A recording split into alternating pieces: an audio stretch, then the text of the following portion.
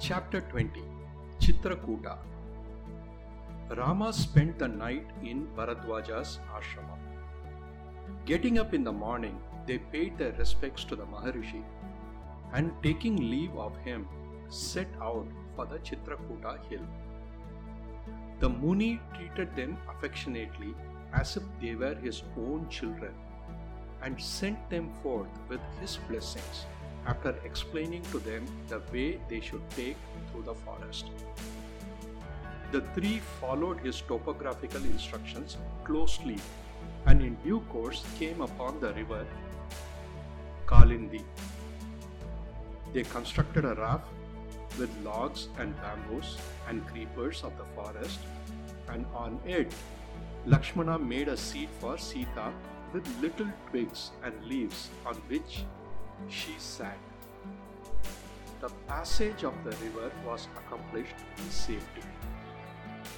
In midstream, Seeta offered salutations to the river goddess and prayed that Rama might fulfill his vow and the three be enabled safely to return home. After crossing a few more streams, they came to a big banyan tree which had been described by Bharadwaja. And under this tree, Seeta again offered prayers, saying, "Grant, O holy tree, that my husband may complete his vow, and that I may see again the queens Kausalya and Sumitra."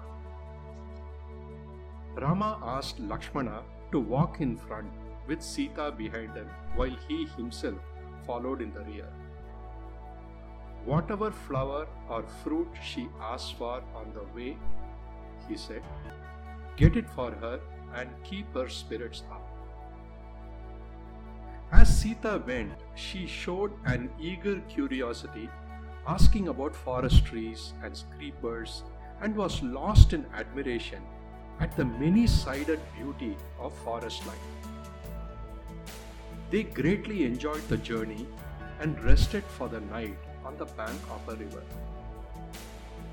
Here and in other places, Valmiki describes how Rama and Lakshmana secured food by hunting. He makes it quite plain that they had to subsist largely on meat. Some good men are troubled by this, but meat was not prohibited for Kshatriyas.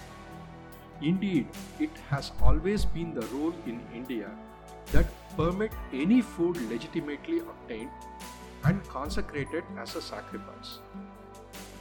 Rama was a Kshatriya and he lived in the forest in the Kshatriya way, though abstemiously. The following morning, Rama woke up Lakshmana and said, "Listen, the birds are singing to the morning sun. It is time for us to start." The popular story that Lakshmana spent the whole period of forest life without food or sleep is not found in Valmiki. Sometimes, even through fatigue, Lakshmana did not get up quite early in the morning, and Rama had to rouse him from slumber. They performed their ablutions and worship and resumed their journey in the path indicated by Bharadwaja. The season was summer and the trees and plants were ablaze with multicolored flowers. The branches bowed under the weight of fruits and blossoms.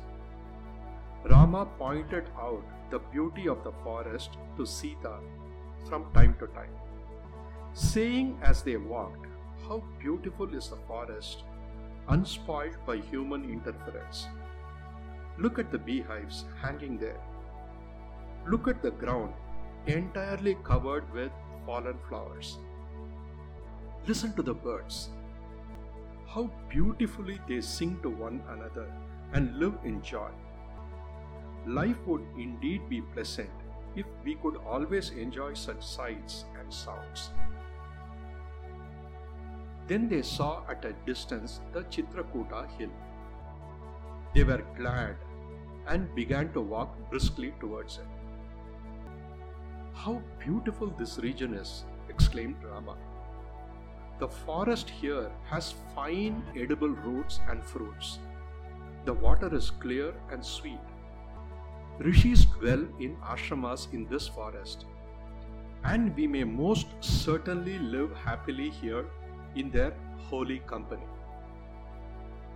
They proceeded to put up an ashrama there for themselves. Lakshmana was a very clever workman. He soon constructed a strong hut which was weatherproof and made it comfortable and convenient. Single-handed, he completed the mud hut with windows and doors all made of bamboos and jungle material. Kamban and Valmiki vie with each other in their accounts of this episode.